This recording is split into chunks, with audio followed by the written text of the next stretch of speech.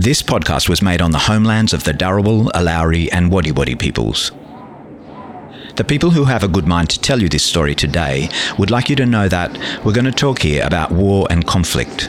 If you or someone you care about needs support, please call Lifeline on 131114.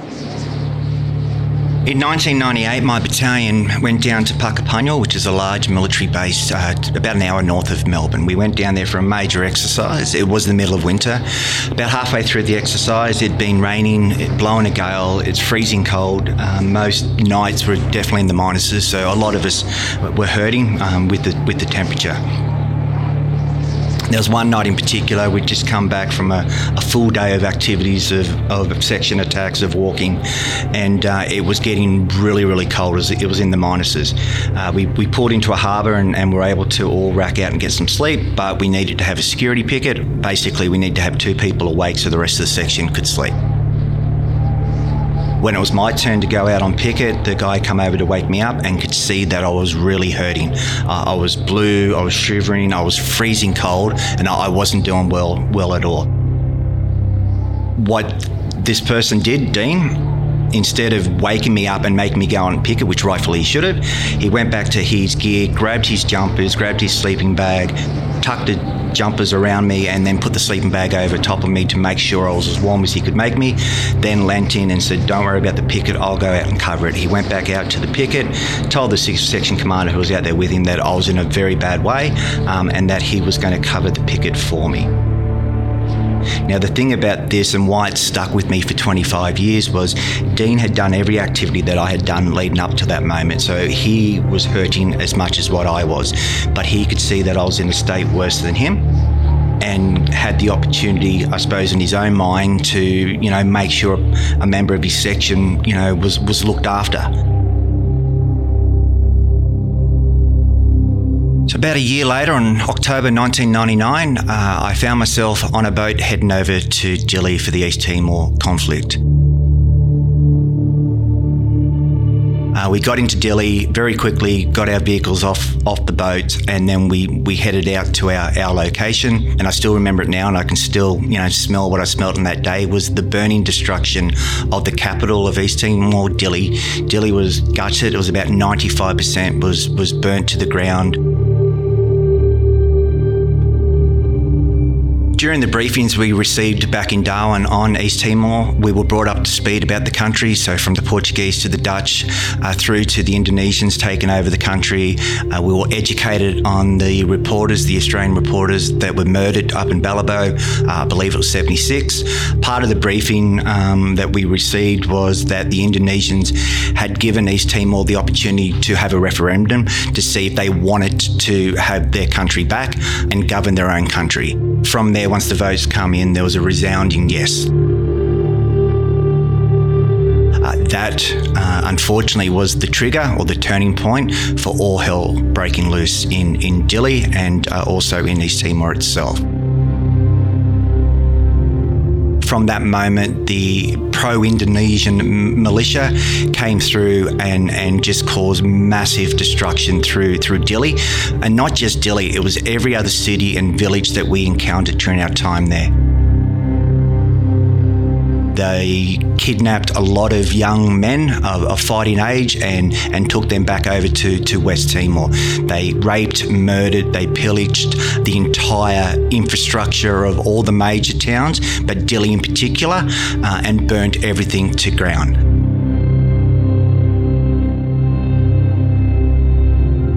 One of the things we used to do in Dili, we needed to make sure that our rifles were constantly zeroed. So they set up a firing range down the south of Dili in between 2 headlands on a deserted beach.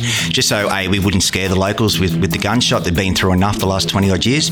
But to make sure that, our weapons were zeroed properly in case we needed to use them.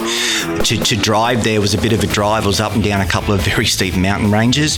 And and then around the famous Jesus Christ statue, which is towards the southwest, I believe it is, of Dili, and then down this incredible range to the beach. I remember one day in particular, we just finished firing, and we loaded back onto the MOG. Now the MOG's a large Australian transport truck, and we're driving back up over the mountain range. And we called them Venga buses, was the nickname we had for them. It was a bus full of locals, would have been about 30 people on this tiny little van. And they were, too far over on our side, and our driver swerved a little bit. And what happened, there was a large branch that we actually cleaned up. Now, it didn't hit the cabin, it was the cage of the back of the MOG where we were all sitting that took the force of the tree. Me being right in the corner, I took the majority of the force. What I remember from that was I was waking up on the floor of the truck and a couple of the guys dragging me out. From there, I remember, sharp pains in my neck, and then my neck becoming very, very stiff very, very quickly. They sent an army ambulance. They loaded me up, and then I remember they took me to the Dili hospital. In this room with fire marks and smoke marks up and down the wall, and this x-ray machine that looked like it was out of the 1920s. I remember getting loaded into that, and a couple of minutes later, it was a military doctor from another nation. It wasn't an Australian one. Come back and in broken English, said, "Neck's fine, no dramas." They threw the helmet back on my head and pushed me back out into the carrier, and off I went. For the rest of that trip, and unfortunately now for the rest of my life, I've had some pretty major neck injuries, and it's gradually, unfortunately, has gotten a little bit worse, but just the luck of the draw sometimes.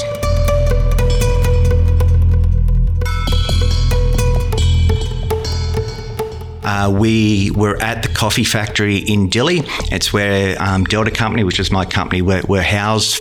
And every time it was my turn to go on to the guard, or the guard box at the front sliding gate of the factory, there used to be all these little kids that would come up and play. But there was one little girl in particular, she would have only been 5 or 6, and her name was Effie, would come and sit next to me. Now, Effie never spoke a word of English, and I was pretty bad with Teton.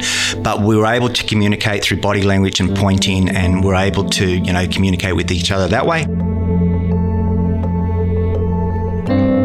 And she would always come up when it was my turn for picket, sit down next to me, and then when it was my turn for picket to be over, would disappear back into the ruins.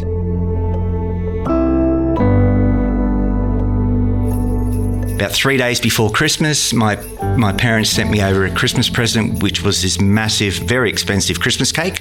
I'm not a big fan of cakes, so what I decided to do was to give it to Effie and to her family. So I got our translator, we went down and we called out Effie's name, and about 20 minutes later the group of kids found her and brought her up to the gate, and then via the translator I said to her, "This is a Christmas present for you and your family from me and my family back home in Australia." And I remember looking down as I gave it to her, and her tears were rolling out of her eyes as the translator did what he did, and she grabbed it and ran off really embarrassed, and I felt a little bit embarrassed that I caused that for her.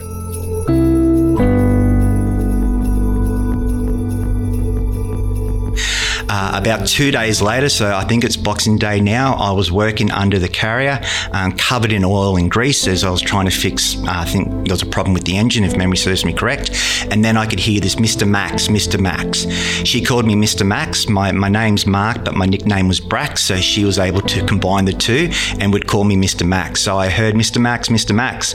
And I come out from under the carrier, and I couldn't believe the sight in front of me. She had gone home, obviously showered. She was in her best clothes that she had, and she had in her hands a little Christmas present. And what it was a scarf. So over in East Timor, there's a tradition that each person engraves their name in like a gold material in this scarf. So I had a full name on this traditional East Timorese scarf.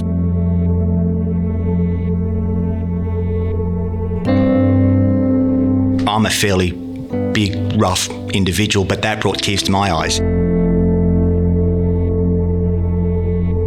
A couple of days later, we found out that we were leaving the Dili, actually, and we're going to head up to the border. I had the opportunity to do one more patrol, and I went out with the translator. I was able to locate her and her family. We went into this tin shed. They built a tin shed for the family after what had happened, and I was fortunate that I had my wallet on me, and I was able to give her dad some money that I had in my wallet, American money, and I said to the translator, look, pass on to the dad, this is money for him and the family for food and water, and to look after each other. And the whole family broke down again. I started getting teary, and that was my cue to leave.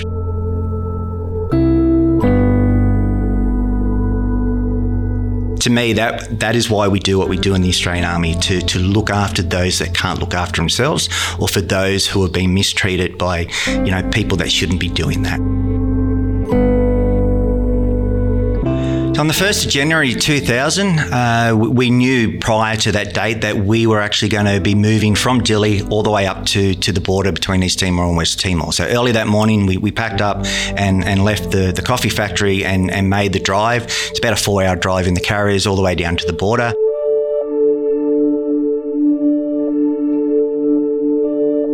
We received a task it was just my section, to go up into the mountains to try and prove a track or a route. It was going to be about a 5-day activity, so we loaded up the carrier with enough food and water and batteries for the radio and whatnot, and we headed up to the mountains. Now, you've got to remember that the mountains or the ridges in Timor are higher than Mount Kosciuszko in Australia, so there's some really massive ridge lines and mountains in East Timor. That afternoon, we came into a deserted village, and we decided that we were going to use that village, because it was deserted, as our forward operating base, or FOB as we call it, so we could go out on foot patrols from there. We found it looked like a barn. It had a roof and had framework, but there was no walls, so it was more of a barn than the huts next to it, because we didn't want to take anyone's house, so we used that as our section harbour.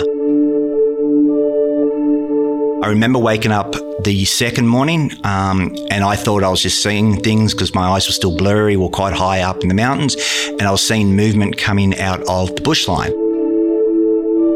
We could see that there was people coming out of the mountains and walking towards us. They were actually the villagers that lived at the village that we were staying, and word had gotten around that the Australians were in the village and it was safe to come back out of the mountains. And there was a church about 200 metres behind us, and they were going to church. They're very religious over in East Timor, especially those up in the mountains. And that was the trend for the next couple of days. Now, on the third day, what happened was a very interesting experience for us. As more and more villagers come out of the mountain, we had this older village elder. Maybe had 1 or 2 teeth in him. Instead of going to church, he decided that he wanted to stay with us in this little barn, or our little section harbour, and we were fine with that. Our interpreter kept saying, look, he's talking some type of Teton, but it's a deeper, harsher language, and he was struggling to pick it up. One thing the elder was able to do very, very well was to bum cigarettes off us. During his stay there, I think he must have got at least a carton and a half, either smoked them or put them away, which was fine with us. And that continued the trend for the next couple of days. So we'd go out patrol, we'll come back, we'd leave half a section at the harbour and half would go out, and he stayed there. He didn't sleep in the harbour, he slept maybe in a house, I don't know, but always he was there in the morning when we got up. On the 4th night, the priest from the church actually come down and spoke to us, and we were asking him a few questions about the area, but one of the questions we asked him was about the elder. And it was during this encounter with the priest and the elder that we found out that we weren't the first Australians to be in that village. In fact, about 60 years or 50 years beforehand, during World War II, this village elder and his dad had helped Australian soldiers who were hiding from the Japanese. And he was able to tell us a story clearly, almost like he was reliving it, it happened the day before, about what they were doing. He pointed up to the mountains, to the caves, where they hid the Australians from the Japanese, how they used to go and get food and water for the Australians and kept them safe up in all these mountains. These soldiers were trapped on the East Timor country. For about 8 months, they were deemed missing because the communication gear that they had got broken in a firefight and they couldn't communicate back to the mainland. So they actually reported this unit as being missing. But what was happening during that 8 months is they were doing like a counter-guerrilla warfare. They were going down, stealing radio parts off the Japanese and built their own radio and were able to communicate back to Darwin to let them know that the unit was still alive. From there, the Navy was sent out to the closest side of East Timor. They made their way down and jumped on the boat, went back to Darwin, and a short time later were over in Papua New Guinea to fight another day. And it was all because of this village elder, his family, and the rest of the villages in East Timor that was able to happen. And sitting there hearing this story, all of us in our section, there was 9 young men in our section, we were just lost for words. You know, hearing that 50 years beforehand that this elder who'd been taking our cigarettes played an important part in World War II with Australian men, with Australian soldiers.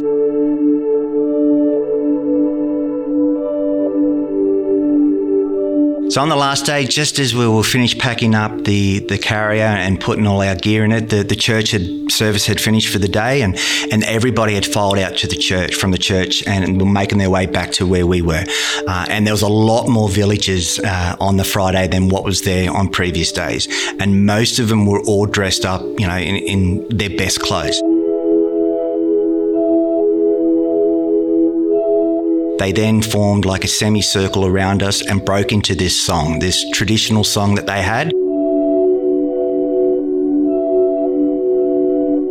Myself and the rest of the section, you know, were absolutely blown away by this gesture, you know, from the villagers to thank us for what we were doing over there and for the safety that we provided them.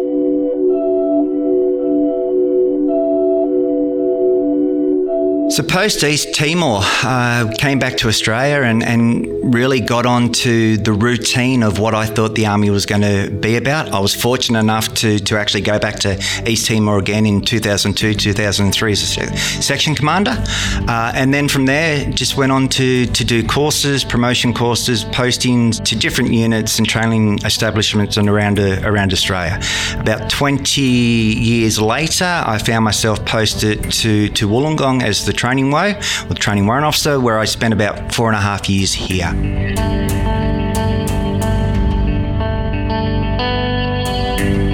It was the last couple of years that my body really started telling me it was almost time to go.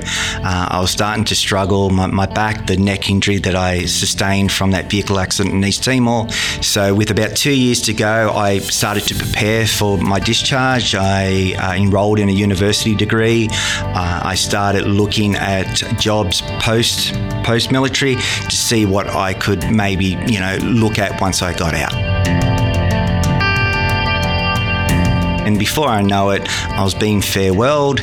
I handed my keys, my uniform, my ID, and then the gate at the training depot at Wollongong closed behind me, and that was the end of my 22 and a bit years in the military.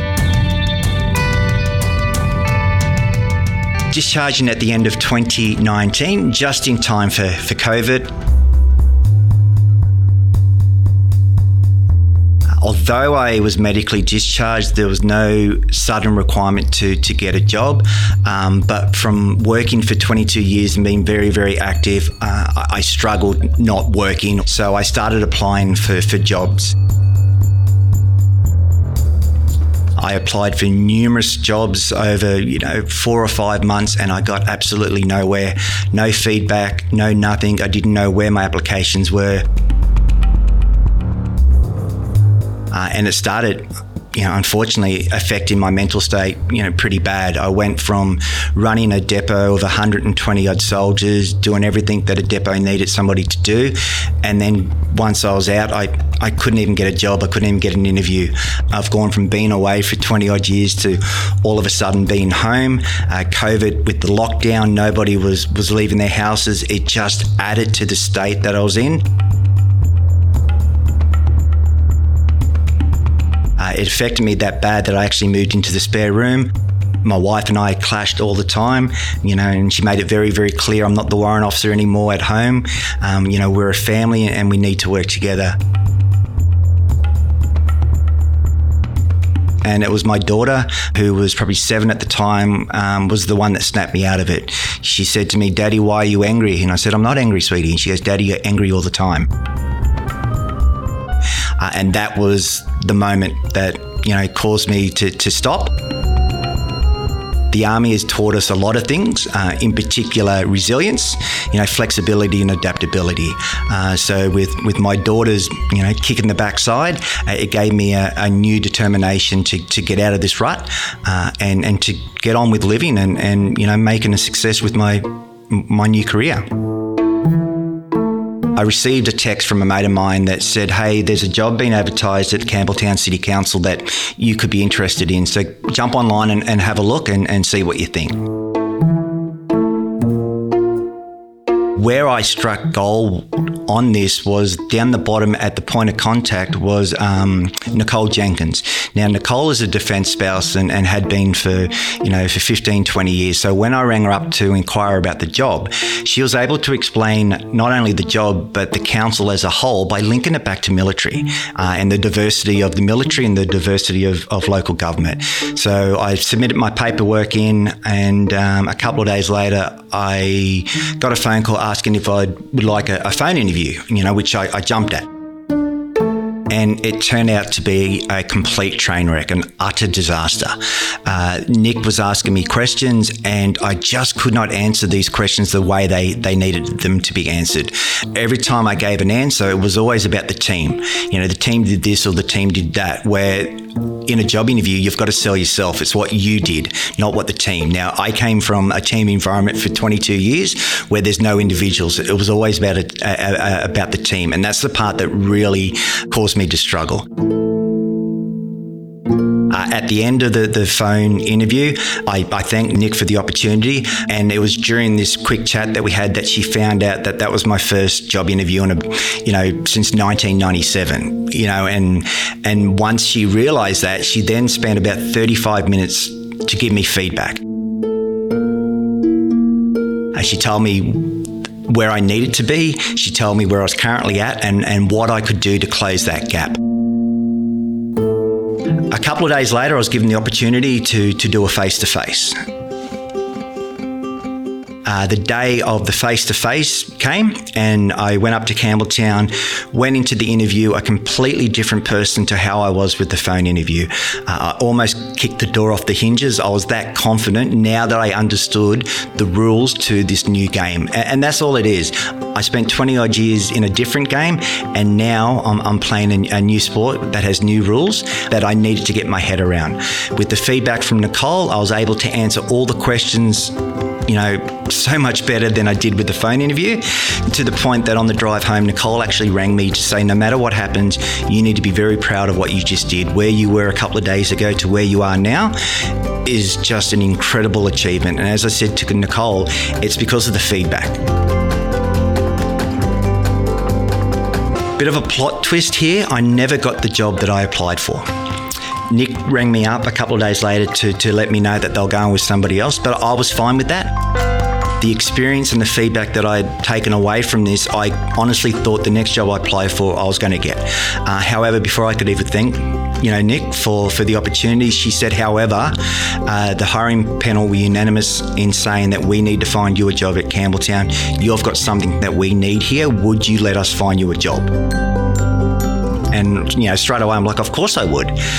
So a couple of weeks later, Nicole rang me up to let me know that she's offering me a 12-month temporary contract as the People and Culture Officer at Campbelltown, which I gladly took. About a month into that, the Learning and Development Officer position became vacant, and I was told in no uncertain terms that, I would be applying for that position.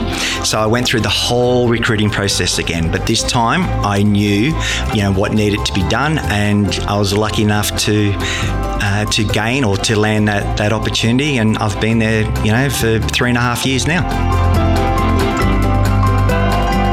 After getting the job as the Learning and Development Officer at Campbelltown City Council, one of the first things I did, I went up to Nicole and said to her, I really want to create a veterans program.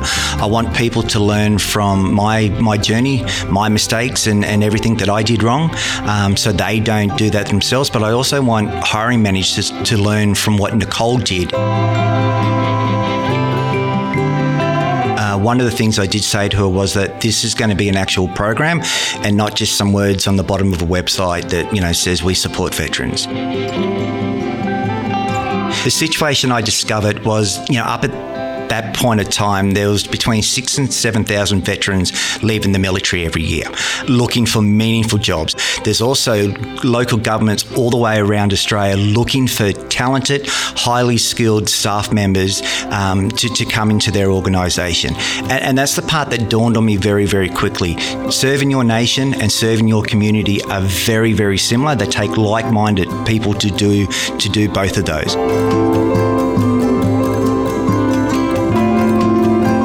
How do we educate veterans or transitioning members about the opportunities within local government? Educating veterans on the hiring process of local government. How do we juggle this confusing recruiting process? How do they learn from the mistakes that I made? The other thing I wanted to do was educate hiring managers and HR staff about veterans. What I did was I created a portal in our webpage. The hiring managers can go to that portal and actually have a look at the skill set of each individual rank in the military, what are the skills that they've mastered and how those skills are transferable into local government or other organisations. So that helps close the gap that they may have when it comes to understanding military.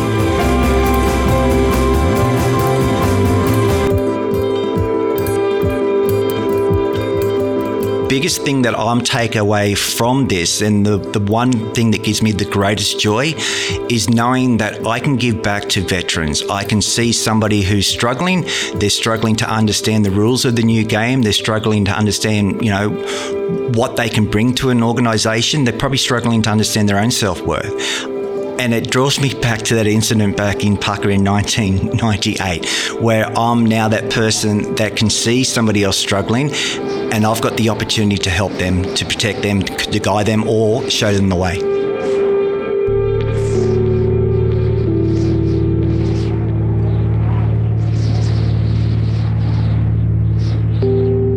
The people who have had a good mind to tell you this story are Mark, Marco, Asher, Christopher, Cameron, Joseph, Lachlan, Daniel and Phil, with sound mixing by Chris. Original music in this story is by Nick Bomarito, Cryptiv Insomnia, Ari Goldstein, Archie Music and also Kevin MacLeod. You can find more detailed music credits in the show notes. Thanks to Albion Park RSL sub-branch and Warilla RSL sub-branch for putting us in touch with our local veterans. Thanks also to Audio Technica Australia for their amazing equipment. And TAFE New South Wales Wollongong Screen and Media for supporting their students to assist with this podcast. Thanks, Matt.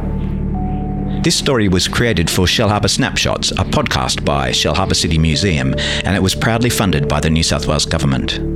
To find more Shellharbour stories, visit Discover Shellharbour. The link is in the show notes. To contact us or find out more, check out our website, agoodmind2.com.au.